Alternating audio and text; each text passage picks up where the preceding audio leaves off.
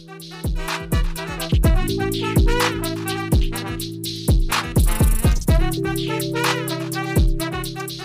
guys, and thanks so much for tuning in to this edition of Free Thinking with Montel. And I'm really excited about having a guest on that I have today because this is kind of something that resonates very much so with my family, my friends, and that is, animals. And a lot of people have always asked us, why are you such an avid dog and cat and animal supporter? And I've always said that, because we know for a fact that animals and dogs especially really have such a unique bond to humans, and it's something that has been proven. And I always hear from people saying, no, there's no proof behind that. That's a bunch of garbage. No, the truth of the matter is it has been proven. And recently, the guest today is we're going to tell you how I ran into an article, about a week ago on CNN, on its website. It talked about some of the work that our guest has been doing and has validated what has been assumed. And there have been other tests that have said this, but now has really, really validated the bond between humans and their pets like dogs. So my guest today was appointed to the Centennial Enhancement Chair in One Health Wellness at the University of Saskatchewan with a focus on addiction and mental health. She's a professor in the Department of Sociology with an associate appointment in the School of Public Health. She's also a senior research associate with the Canadian Centre on Substance Use, and Addiction.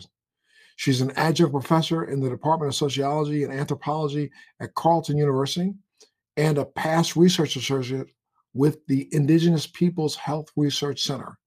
She is a 2013 graduate of the Canine Behavior Psychology Academy Extreme Canine Professional Dog Training School in Illinois, USA, and completed a certificate course in animal-assisted therapy and activities at Harcum College in 2014.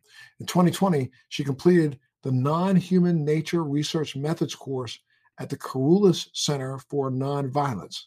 She has thousands of hours of practice providing community-based animal-assisted intervention. She's here today to discuss studies on how animals impact our lives in so many positive ways. Dr. Colleen Dell, thank you so much for being a part of Free Thinking with Montel today. Thanks so much for having me.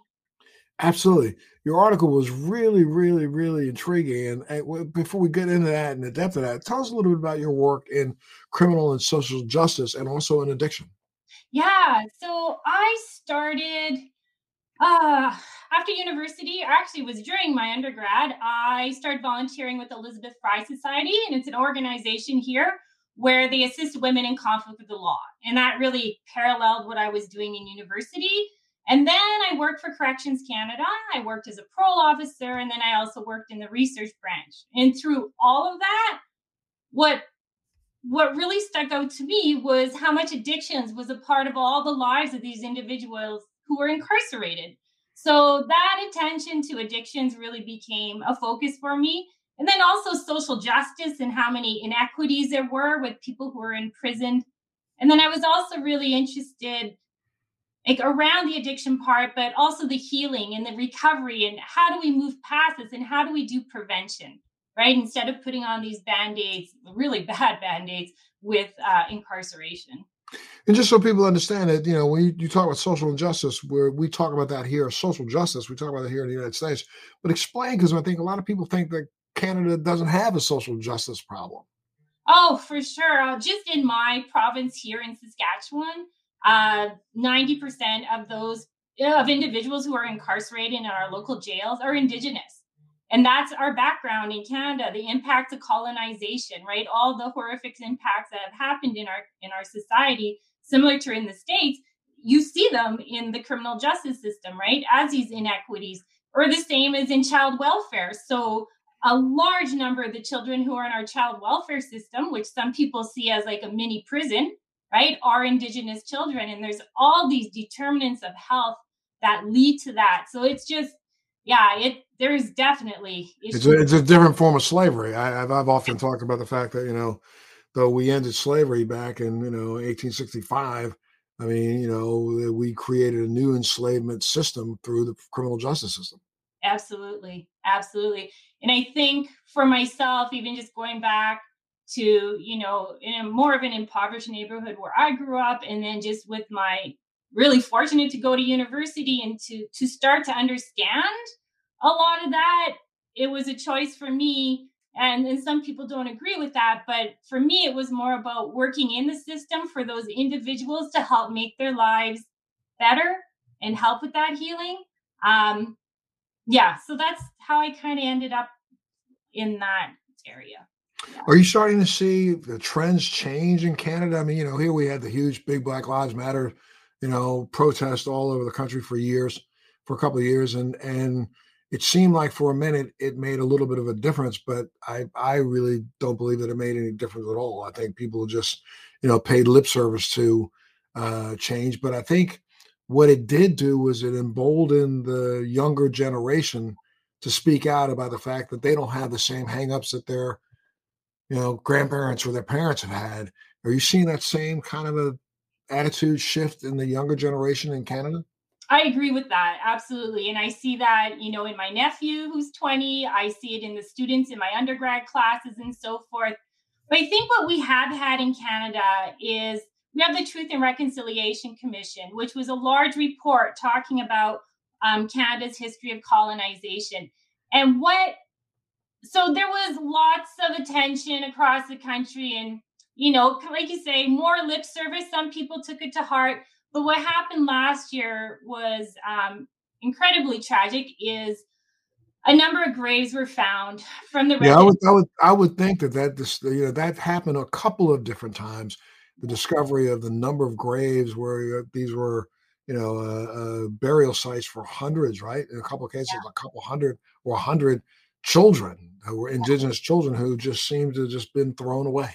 Yeah, and that, I think everything is built, everything's baby steps, and you hear one thing, you hear another, like for the general population. And that seemed to be a point where people were really taken aback and finally said, yes, this is true. I need to understand this. So I saw a monumental shift with that personally, from colleagues to, NGOs that I work with and so forth. So I mean, it's incredibly sad and difficult, but it's also something that people weren't able to turn away from. Not everyone, obviously, right? But that's something that people weren't easily able to turn away and say, oh, this was history. No, this wasn't history. And this is right now. These are those children, and they deserve dignity now. And people have really come on side with that. So that is encouraging, incredibly sad, but encouraging at the same time for positive movement forward. And I get encouragement. I have millennial children and exennial children and or Generation Xers, and Yeah. I just see a different social awareness among them and their peers, where I think I just I look forward to the day where my generation is out of here, where we can leave this to smarter minds, minds that have the ability to accept others better than we do. Yeah. And you know what that makes me think of? I mean, that I have, as you mentioned, I have a chair in One Health. And One Health is a relationship between animals, humans, and the environment, right? So a lot of One Health traditionally has focused on zoonotic diseases, like disease that can transfer from animals to humans. But there's also this side called Zoea, and it's about the positive benefits of animals in our lives, in particular companion animals. And so, even for me as an academic in sociology and saying, oh, we need to consider animals as family members or the human animal bond or what have you, there's really not, I don't have any colleagues that are doing that, right? There's very few of us that are doing that and looking at that. So that's something that's new. But if I talk to my students that are taking the class, so for example, I just started 2 years ago the first Animals in Society class offering in sociology for the first time. And it's like, it's kind of mind blowing when you think that we haven't thought about the role of animals in how we live in society, Yeah, right? I was going to ask you what ultimately led you to study therapy of animals. You know what I mean? Yeah, yeah, in that, yeah. So when I think about it's interesting because it's just like, well, how haven't we thought about animals, humans, and the environment together? It's pretty obvious if one isn't healthy, the others won't be healthy. And if you look at the environment and how we treat animals at present, or even how we treat other people, it might not be surprising because neither or out of those three are not super treated really, really well, right? There's so I think for me though, where I started to really think about this is my research background was in criminalization for mostly Indigenous women in prison. But then I also moved towards more healing. So we called culture as intervention. And the understanding of wellness in one of our large projects and the elders we worked with across the country is about it's so different than a Western understanding of health, right? So when we talk about health and we go to the doctors, like it's an absence of disease, but in Indigenous understanding, it's about relationship to family, relationship to the environment, recognizing the animals that we live with, and right. So it's all of that. It's so much more holistic, and I think that's probably I'm pretty sure that's probably kind of where it came from, of where I started to think, what am I doing? And why ain't I considering animals in all of this? And I can't just corner that out when I'm doing Indigenous specific health projects with the community. That should be overall, right? We should be considering that generally. And I think it's probably catching on quicker there in Canada than it is here. And it's as though we do have a lot. I think the number of pet owners in the United States is going up, but I don't think well, I may be wrong. I because I kind of consider, I and my wife, we just recently lost a pet after 15 years, and it was devastating to us as a family. It still is devastating to us as a family. Just to talk about, all the things that we shared with them. This is, a little a doggy that literally started traveling with us from age 8 weeks on, and traveled the world with us. And literally, I don't believe there was many. I can count the number of days that we were without him, either one or the other, both of us without him on maybe two hands. I mean, because over the course of 15 years, and he was as integral a part of my family as any other family member that we have, and we are still in quite a bit of pain from the loss. I mean, we want to be able to not replace him, but we want to be able to add another addition to our family. But that's been tough because it's all points back to him, and but I think for each of us, I and my wife, I mean, we both, I have an illness, a chronic illness, and I really do believe that there were times that I even subconsciously and consciously would just sit with Max and put him on my lap and hold him really tight, and look in his eyes, and keep him by, because I knew that he was helping me cope with some of my issues emotionally, and even in some ways I would feel better, in some of my physical manifestations of my illness, just by having him be there and be present. Yeah. There's research too, and it's not research our office has undertaken, but we draw on it to help explain what we find. And so, sitting there and petting Max, right, can increase those love hormones, the oxytocin. That's really well shown. It also can decrease cortisol, right? Those stress hormones. So, without a doubt, right, there is evidence more and more coming out showing that just those physical benefits from being with that animal. And then there's also in all of our work, whether we're in an addiction treatment center or we're in a prison, wherever we are, or I'm at a homeless shelter, it's that non-judgmental aspect I think is huge, right? That no matter what, human to human, we judge. We do. We just do, right? And we try not to. And some of us try really hard not to, but we do. Yeah. And we perceive that those animals don't. I'm not going to say that they don't, because I'm not sure. I had a bulldog. I think she was judging me kind of a lot, actually. Mhm. But no, we perceive them not to, and they probably don't. They do want to be with us. there's a long history of domestication of animals and how we live together with dogs. So it's not surprising. It's not surprising at all that people feel better when they're with Right. their I hope I'm not mistaken when I say this, but I remember reading an article a couple of years ago that says that, you know, really the dog is the only animal, I think, believe is the only animal in the world that if a man points in a direction, the dog will look that way. The dog will do, you can stand in front of a lion for 5 hours and point there, and the lion won't look. You do that to a horse, you can do that to a cow, but you do that to a dog and a dog will look.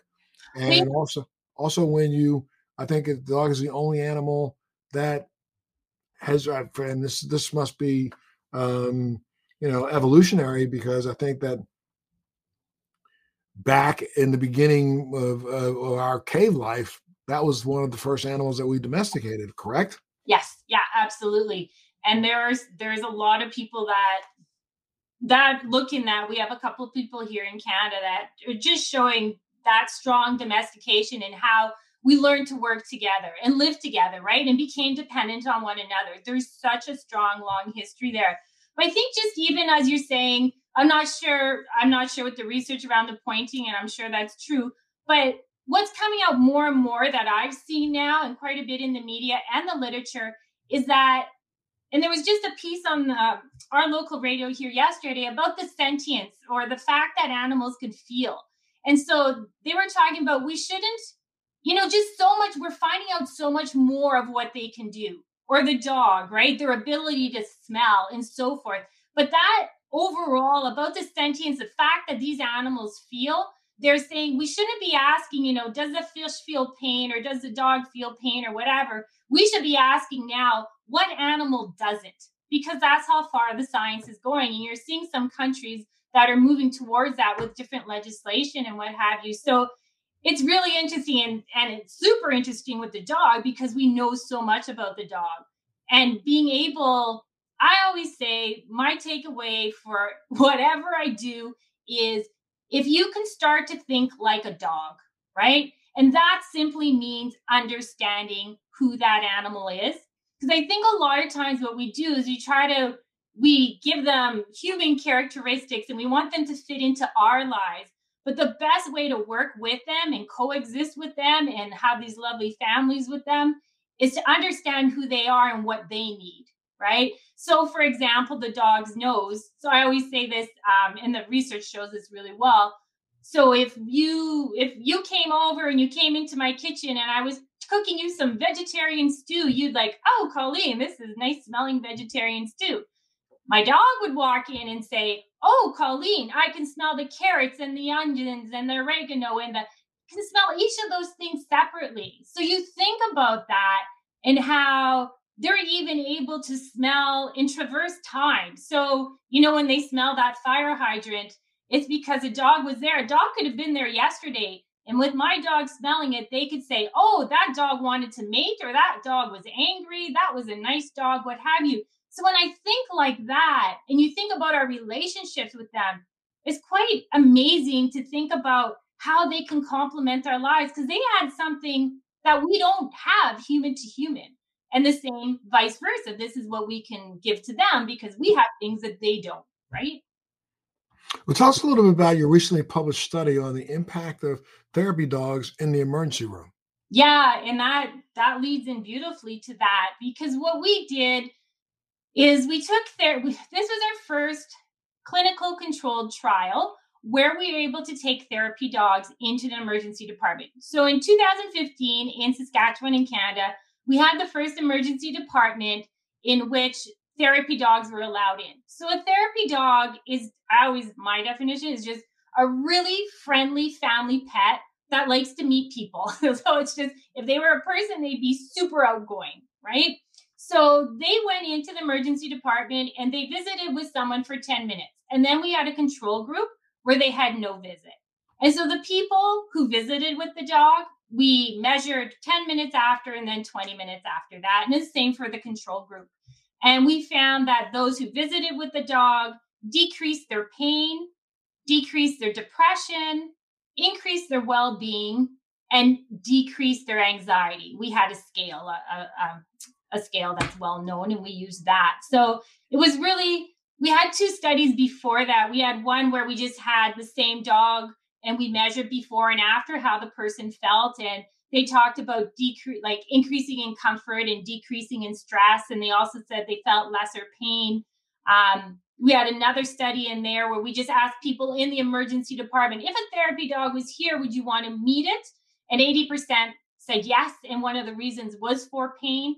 But being able to do this controlled trial was really, I mean, it's scientifically, it's of a higher standard, right? And we have more, I can't think of the word. We just have more credit or whatever you want to say about now saying, yes, we're finding more, we're able to add more and more science to what probably most people just know intuitively if they have a pet. And again, I mean, I guess, we should talk about the fact that, the reduction in stress is a reduction in inflammation, or reduction and all kinds of things that are happening in the body that continue to keep you in that high anxiety state.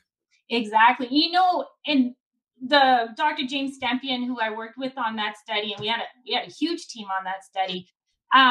He always says, coming to the emergency is it could be the worst day of your life, right? It really could be. So what can we do as a care team to make that better? And usually, probably in the States, like it is here, you're there for a long time. You might be there for a long time before you see that doctor. It's not necessarily the most, welcoming location on the planet either. No. So now imagine a dog coming in, right? And you get to experience that. So you get to pet the dog, you get to learn about the dog. So you have a distraction there. But we need to do more research to understand why this is happening. But just from a lot of the other studies I conducted, I think it's really interesting that the dog goes in with the handler and the person gets to learn a bit about them. But often the person will quickly turn to memories and memories of their own pets that are here and pets that have passed as well. If they're an older person, sometimes their memories when they're kids, and they're talking about this dog they had as if it was still here, and that might have been 50 years ago, right? I can think of my first cat, and I would probably talk about that cat as here because it had such a connection to me. So I'm really interested in that as well, in memories. I'm not a memory researcher, but it sure brings something up. And you have these discussions as handlers with that dog there, and this puts the person in a different space. And I guess that's really nailing it, because it is a distraction. I mean, you literally are, before you walk in there, you're so focused on me, and what's going on with me. Then that dog comes in and puts a little veil there, puts a little curtain there for just a second, making you not think about your own suffering, but thinking about this dog who's giving you just kisses just to give you kisses. Yeah, absolutely. And then also there was a great study coming out of the States where they measured the impact of the dog on the staff, because being a staff in an emergency department, and I just know here now being a staff, anything within the healthcare system, they are so stretched and so stressed that bringing that dog in, they showed in that study, it also helped the staff. So if the staff is able to release a little bit, I'm sure that comes off when they go see their clients and they're run off their feet, right? Absolutely. I bet that actually improves the interaction between the patient and the staff member. And Yeah. you also were seeing something when you deployed therapy dogs in prisons. Talk about that. Yeah, so we've been in a number of different prisons. I'll give you two examples. One we call animal assisted intervention. In an animal assisted intervention, an animal assisted activity. So there's animal assisted activities and animal assisted therapy. So animal assisted activities are where you go into a prison, for example, and you share. Basically, you're there as a community volunteer, and your dog, you're not doing therapy, but it can be therapeutic. So you go in, you have a visit, and you talk about what have you, right? So we started a visiting program here with St. John's Ambulance Therapy Dogs at our local regional psychiatric center. So our forensic prison, one of 3 of them in Canada. And so we did an evaluation, and we found that connection that individuals had to those animals were so important to them. They felt comfort, they felt support, and they talked about love, right? And for some of them, it came out, I mean, some of the quotes were so strong. And they talked about, for the first time, I felt while they were incarcerated, I felt like someone was with me and kind of on my side, right? And that's huge. Some of these people have been incarcerated for 20 plus years and hadn't seen a dog in that long. So that in itself, right? So that visiting program showed really, really positive.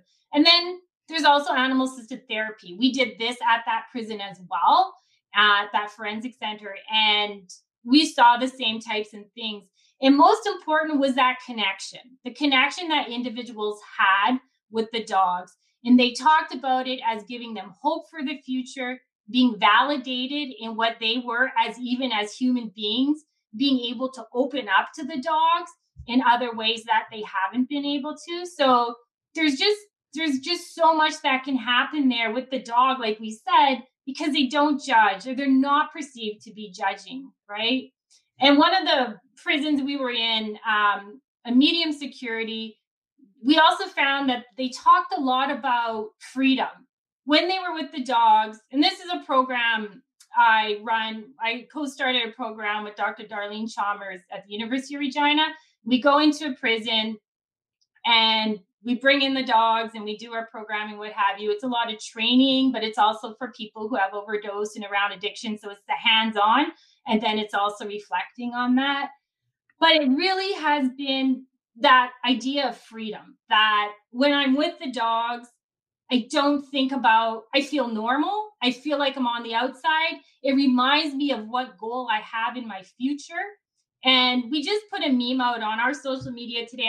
It's a really short one. I just printed it off because this was one of our participants. And he said, I think this is so strong. He said, I had hit the bottom. I felt I was missing something important that all humans crave: non-judgmental love and companionship. Working with therapy dogs, Annabelle and Subi, gave me hope and warmth in a place that most often felt cold and callous. I mean, a dog can do that. That's powerful. Absolutely. Incredibly powerful, right? And that's kind of like the same reason why you would use a therapy dog to help treat addiction, right? It helps that person understand that you're dealing with something that not using the same chemicals that I'm using, and still gives you that burst of light, that gives you that burst of hope, right? Yeah. I always talk about, like, from the very beginning when I started in this field, I've talked about, I feel like the dogs open up the heart like this little bit. And then that allows the service providers to work with that. And no matter what situation I've been in, I just consistently feel like the dogs do that. So we had worked in, I had taken Annabelle, the one mentioned in that meme there, that quote from Todd, to a methadone clinic, right? And we were working with a patient who was really hard to engage.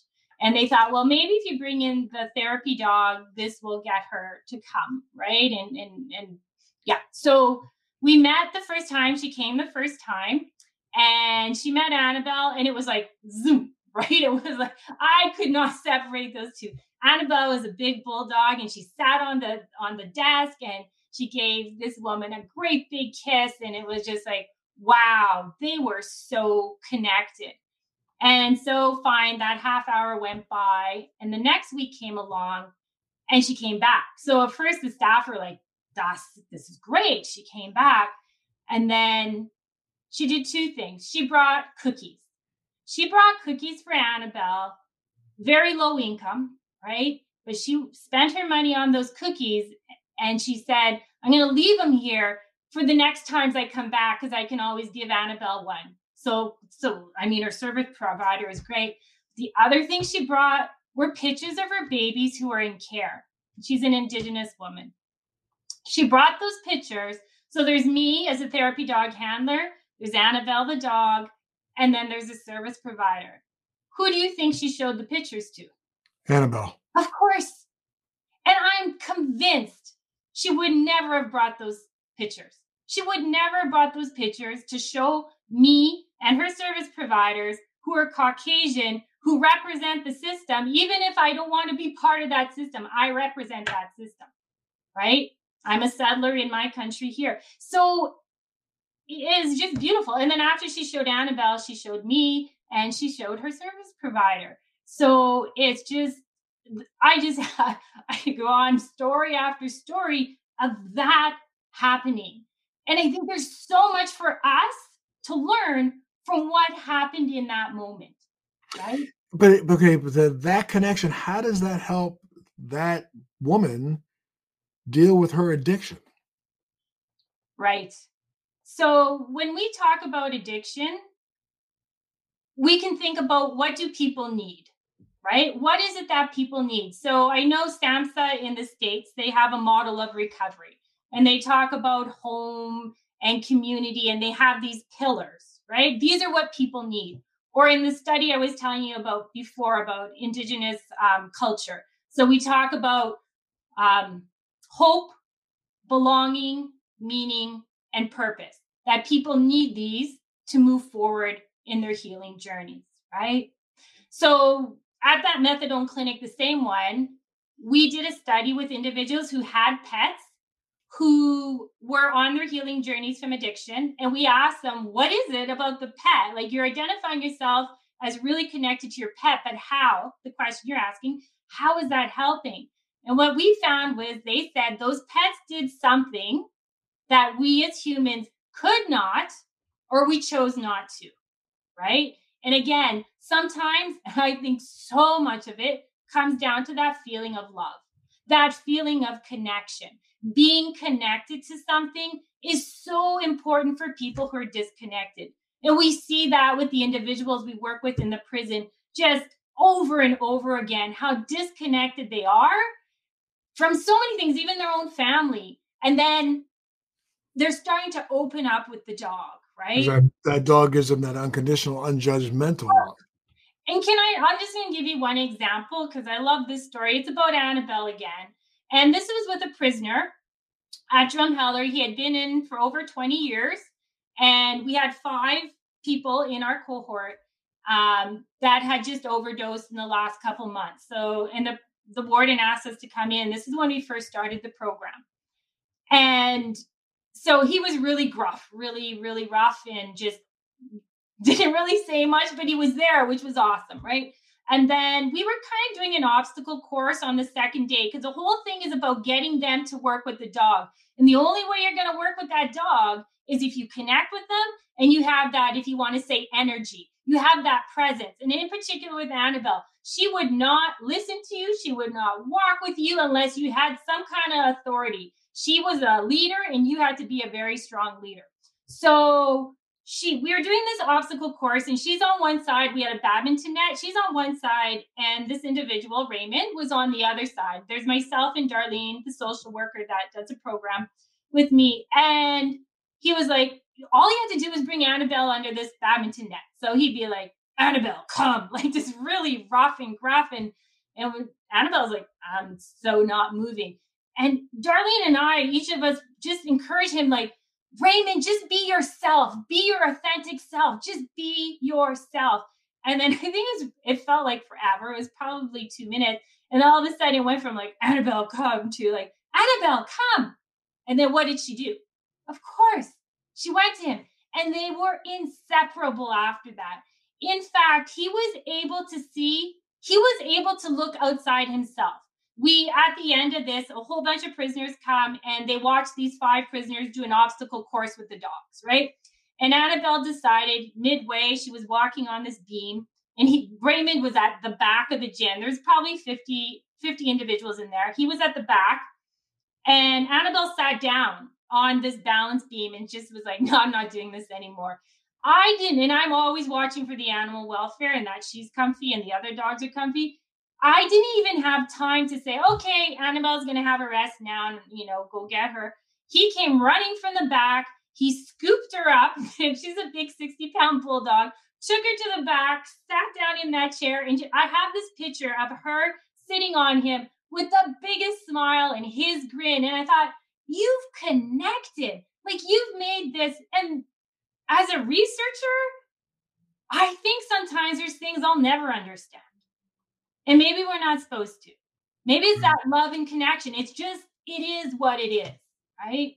And we still have contact with him today, and he's doing really, really well. And then that connection is what makes him decide that maybe if I stay more lucid, I'll still continue that connection. So tries to that helps. That's what helps start wean them off of their addiction.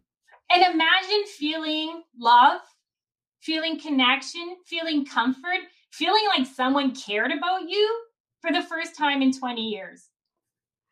Well, I find your study amazing, and I think, and I'm going to throw. I cannot remember, and please forgive me because I may be quoting this wrong, but was there not a study that came out? I think the Veterans Association in America has gone in and out, back and forth, whether or not they believe in animals that can help for PTSD or they can't. And I think the last go round, they were saying, well, they did a study and it didn't seem to make a difference. And I thought that was such a bunch of crap because I know so many veterans who rely so heavily on their animals and their pets to help them deal with their PTSD. Talk a little bit more about just the animals and how they can help with PTSD. Yeah, absolutely. I mean, it ranges from waking individuals up out of a nightmare. There are so many things that the dogs can do. So we've had a number of studies, and what we were able to do was look at veterans who have PTSD, but also have an addiction, right? And a lot of times that's an opioid because of all the pain medication they're on, and it's just natural, right? So what we were able to find is that uh, with the dog, their symptoms decreased for the PTSD, and then also their alcohol use and their opioid use had decreased, and medical marijuana had increased, right? Which is a good thing.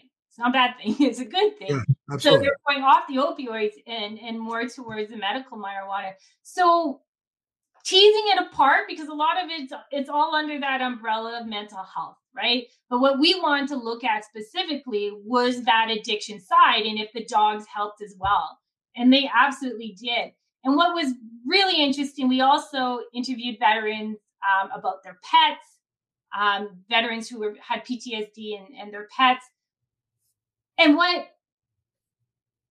we really found was that, again, it's that connection and that bond, because these veterans are isolated from their families, right? They're not getting out. Some of the veterans in our study, we followed them over 3 years, and they talked about, I'm not even accountable to my own child, but I am to the dog because the dog is not judging me, right? So that comes in again. Like those same types of themes come through.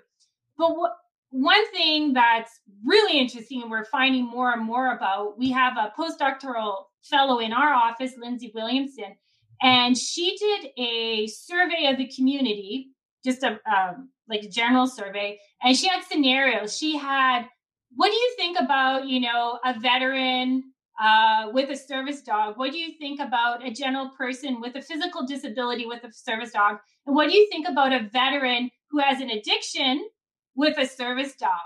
And for the two groups, like just the veteran with the service dog for PTSD and a physical disability, yeah, they should have their dog. For the group, the veteran who also had an addiction, no, shouldn't have a dog. They did not have compassion towards that veteran. It goes back to that stigma that's so highly ingrained with addiction, which I've been in this field for so long. That finding is just coming out, and it's alarming, but not surprising. What surprises me is that addiction touches all of us, like all of us. But there's just such a strong stigma against that still. And that's something we need to be addressing. You would think that in the community of providers that are trying to provide help, they would think differently.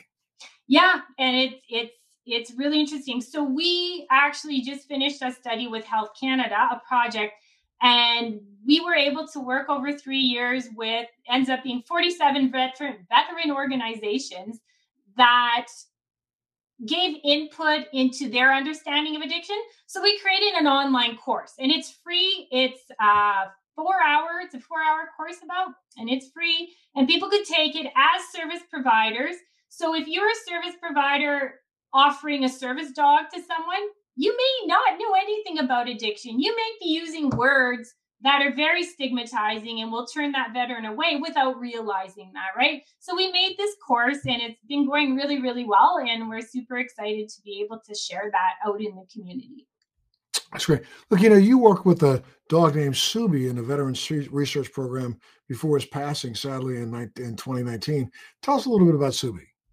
Oh, Subi. Oh my gosh. He was a boxer and he loved people. He just loved people so much. He was super calm. So I started working with him as a therapy dog.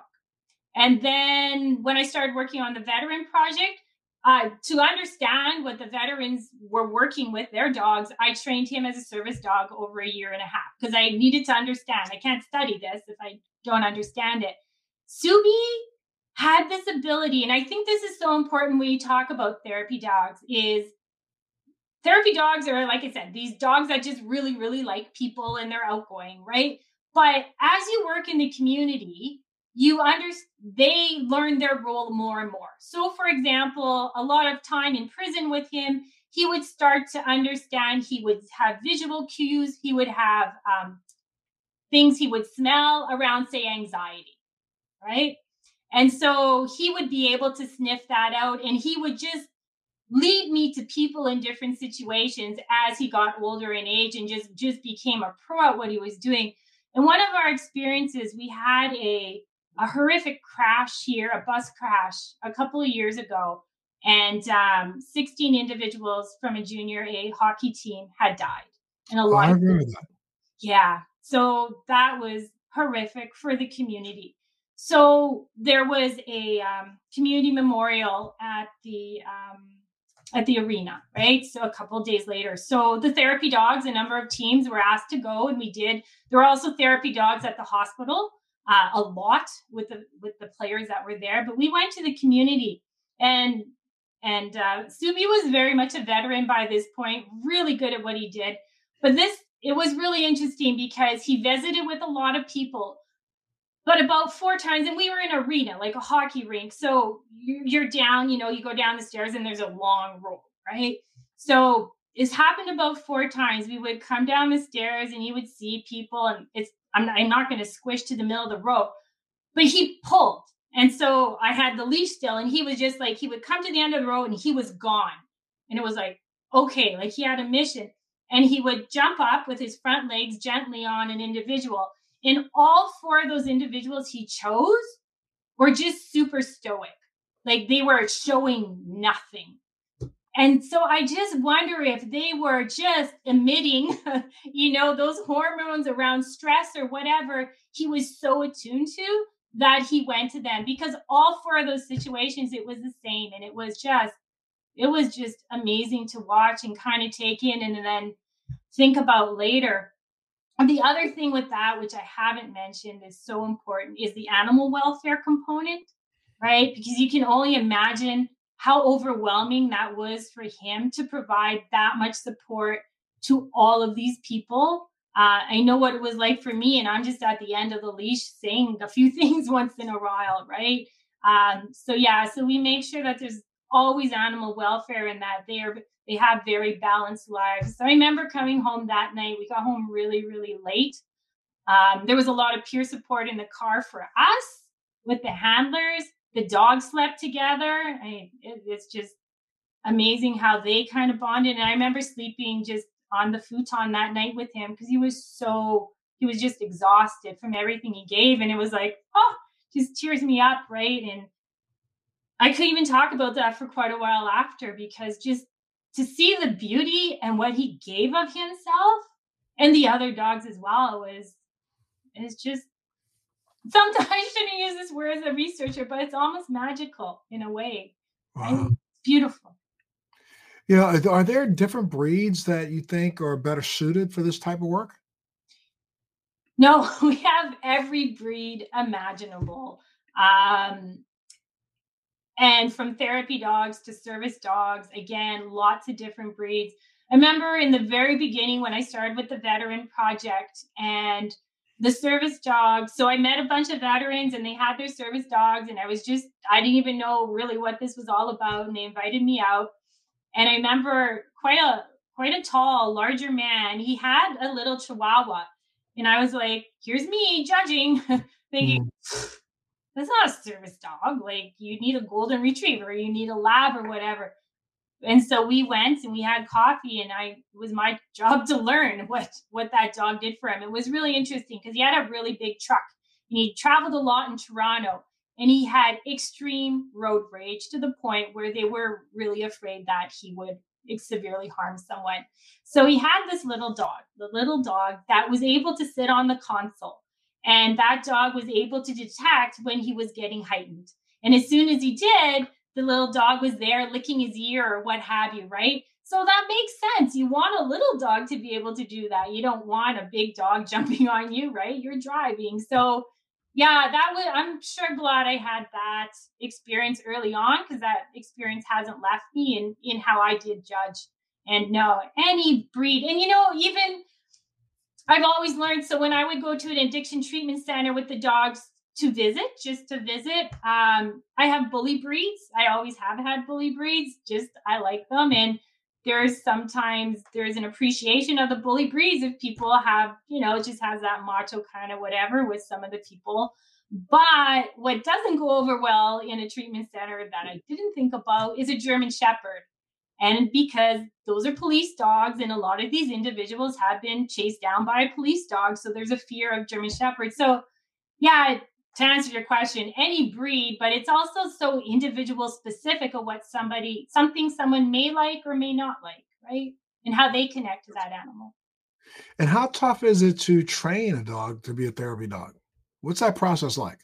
You know what? I always say a therapy dog really is born, right? It's that, do they like people? Are they that extrovert if they were a person? And then they get basic obedience, like, sit, stay. And the therapy dog test itself is, when we just did one. So you have to get your dog super excited. And then you're able to say, for me, I'd be like, sit. And they have to be like, okay, now I have to calm down. Because you never know what kind of situation you're going to be in, right? So yeah, it's about having that basic obedience, but just really, really enjoying being out with people. That's the main thing. And I guess that I've heard that term. A lot of times that dogs will mirror the energy of the trainer or mirror the energy of the person. Explain that a little bit. Um, I think about that with horses. We've done some work with horses. I almost think about the dogs as responding to the energy. I feel like the dogs are always assessing what's going on, right? They understand, and they're trying to navigate what's going on in the family dynamic or out in the community or what have you. I have one example. It's an Annabelle example again. And this was 2 years ago when my dad passed, which was incredibly difficult for me. But I had three dogs then, two boxers and the bulldog, Annabelle. And so I was off kilter. I was not balanced. I was incredibly sad. I was the leader in the house. They're always following me. I'm the one that feeds them. I'm working out in the community with them all the time. And all of a sudden, I'm out of commission. I'm moving, but I'm not in it, right? And it was really interesting because about 2 weeks after, and throughout this time, it just kind of gradually grew. And there was Annabelle started bullying the other dogs. And I was like, one day, then she went after one of them. And that wasn't typical. And then it kind of hit me going, oh my gosh, get it together, Colleen, because look what's happening, what you're doing to the energy here. And it was just, for me, it was a beautiful example of how in tune they are with what's going on. And I was so in tune with Annabelle in particular. So then I was just like, okay, I need to, I still need to grieve, but I need to get it together a little bit. And as soon as I made that realization, the house started to even out again. I find it's very interesting, especially like right now, we're living in a society. I know it's happening in Canada probably as much as it is here in the United States, where we're coming out of 2 years of COVID. Yeah. highly stressed time, highly anxious time. We're headed right now into what could possibly be World War III, highly stressed time, lots of anxiety. Your pets then who mirror that Yeah. probably would mirror that anxiety. I mean, what do you do to help your pet? I know probably number one thing is calming yourself down, but I mean, how do you help them not pick up on the stresses just from society? Yeah, it's a good question, right? And I'm going to go back to think like a dog, the best that you can of understanding who that dog is and what they need. So, dogs like consistency, right? Just like kids, they like that consistency. So, if you are able to provide that for them in their routine throughout the day, there was one, I found this really interesting. We work with such a large team, and one of the dog behaviorists at our vet college here, I always thought everybody was talking about separation anxiety, that the dogs are going to be so anxious because people are going back to work, right? And it was like, yeah, that kind of makes sense. And for her, with the dog, she's saying, she's like, it's not separation anxiety. If you think about what the dog needs sleep. And what we've been doing is interrupting their sleep. They're not getting that deep sleep. They can sleep 16 hours a day, right? When we're at work, they're sleeping. They're not partying, they're sleeping. But when we're home, I'm getting up, I'm walking around, I'm noisy, I'm on the phone, what have you. They're not getting that same sense of sleep. So she had shared that a couple of months ago, and that really stuck with me because it's like, yeah, I'm trying to think of how they're experiencing the world. But again, from my lens, I have to think about what's important for them. So yeah, it's Yeah, interesting. so okay, I got you. So because we were home and in their way so much, their life was kind of off kilter. They got used to the off kilter, and now you got to help them reacclimate to their lives. So even with EJ, the boxer that I have now, we got him right before COVID. We were very careful during COVID and still are. We did not have people at our house for almost 2 years, right? Unless someone had to come here. We didn't see family. He didn't see people. So he saw them up to a year, just almost a year. He had done a lot, actually quite a bit of prison work with me. And then he had nothing. Then he tore an ACL. Then he tore his second ACL. So he was in a crate for a long time because he had double knee surgery. And oh my gosh. So you can imagine he was not socialized. He had it in him because he did prior to a year. But what we did with him is just anything to increase his confidence. Anything to increase the confidence. So we were out at grocery store and they had balloons on sale, like a helium balloon. So we're like, let's bring that home for $3 and put it in the living room. And he's like, oh no. And then worked with him. And the next day he was walking around with it tied to his collar. But just any little thing to give them confidence is really, really good. We just started a scent course with him so he can detect certain things. It's just fun. And again, lets him use his brain because his nose is his brain, right? So, yeah. Yeah, what kind of research are you working on now? Is there anything exciting coming down the pipe? Right now, we just finished a project and we're expanding this one about pets in the workplace. So, what are Yeah. the policies around pets in the workplace? I know in the States, I think you're a little bit further than we are here. Some companies even offer pet insurance. And this is important. If pets are part of our family, we need to consider this. So, that's what we've been up to. Absolutely. Yeah. Well, I got to tell me a little bit about before we go. I'm almost out of time, but tell me about the positive canine connection campaign. Positive canine connection. So, yeah, we've started that campaign really to identify the human animal bond and that we recognize that pets are part of our family, they're parts of our lives, and we have to recognize that they are important to us and that we're important to them.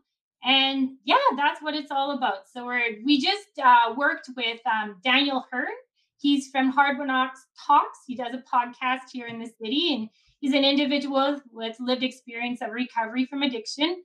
And we had a little bit of funding from the Canadian Center on Substance Use and Addiction. And we put together like 6 modules for service providers in just recognizing that if you're an addiction service provider, ask your client if they have a pet.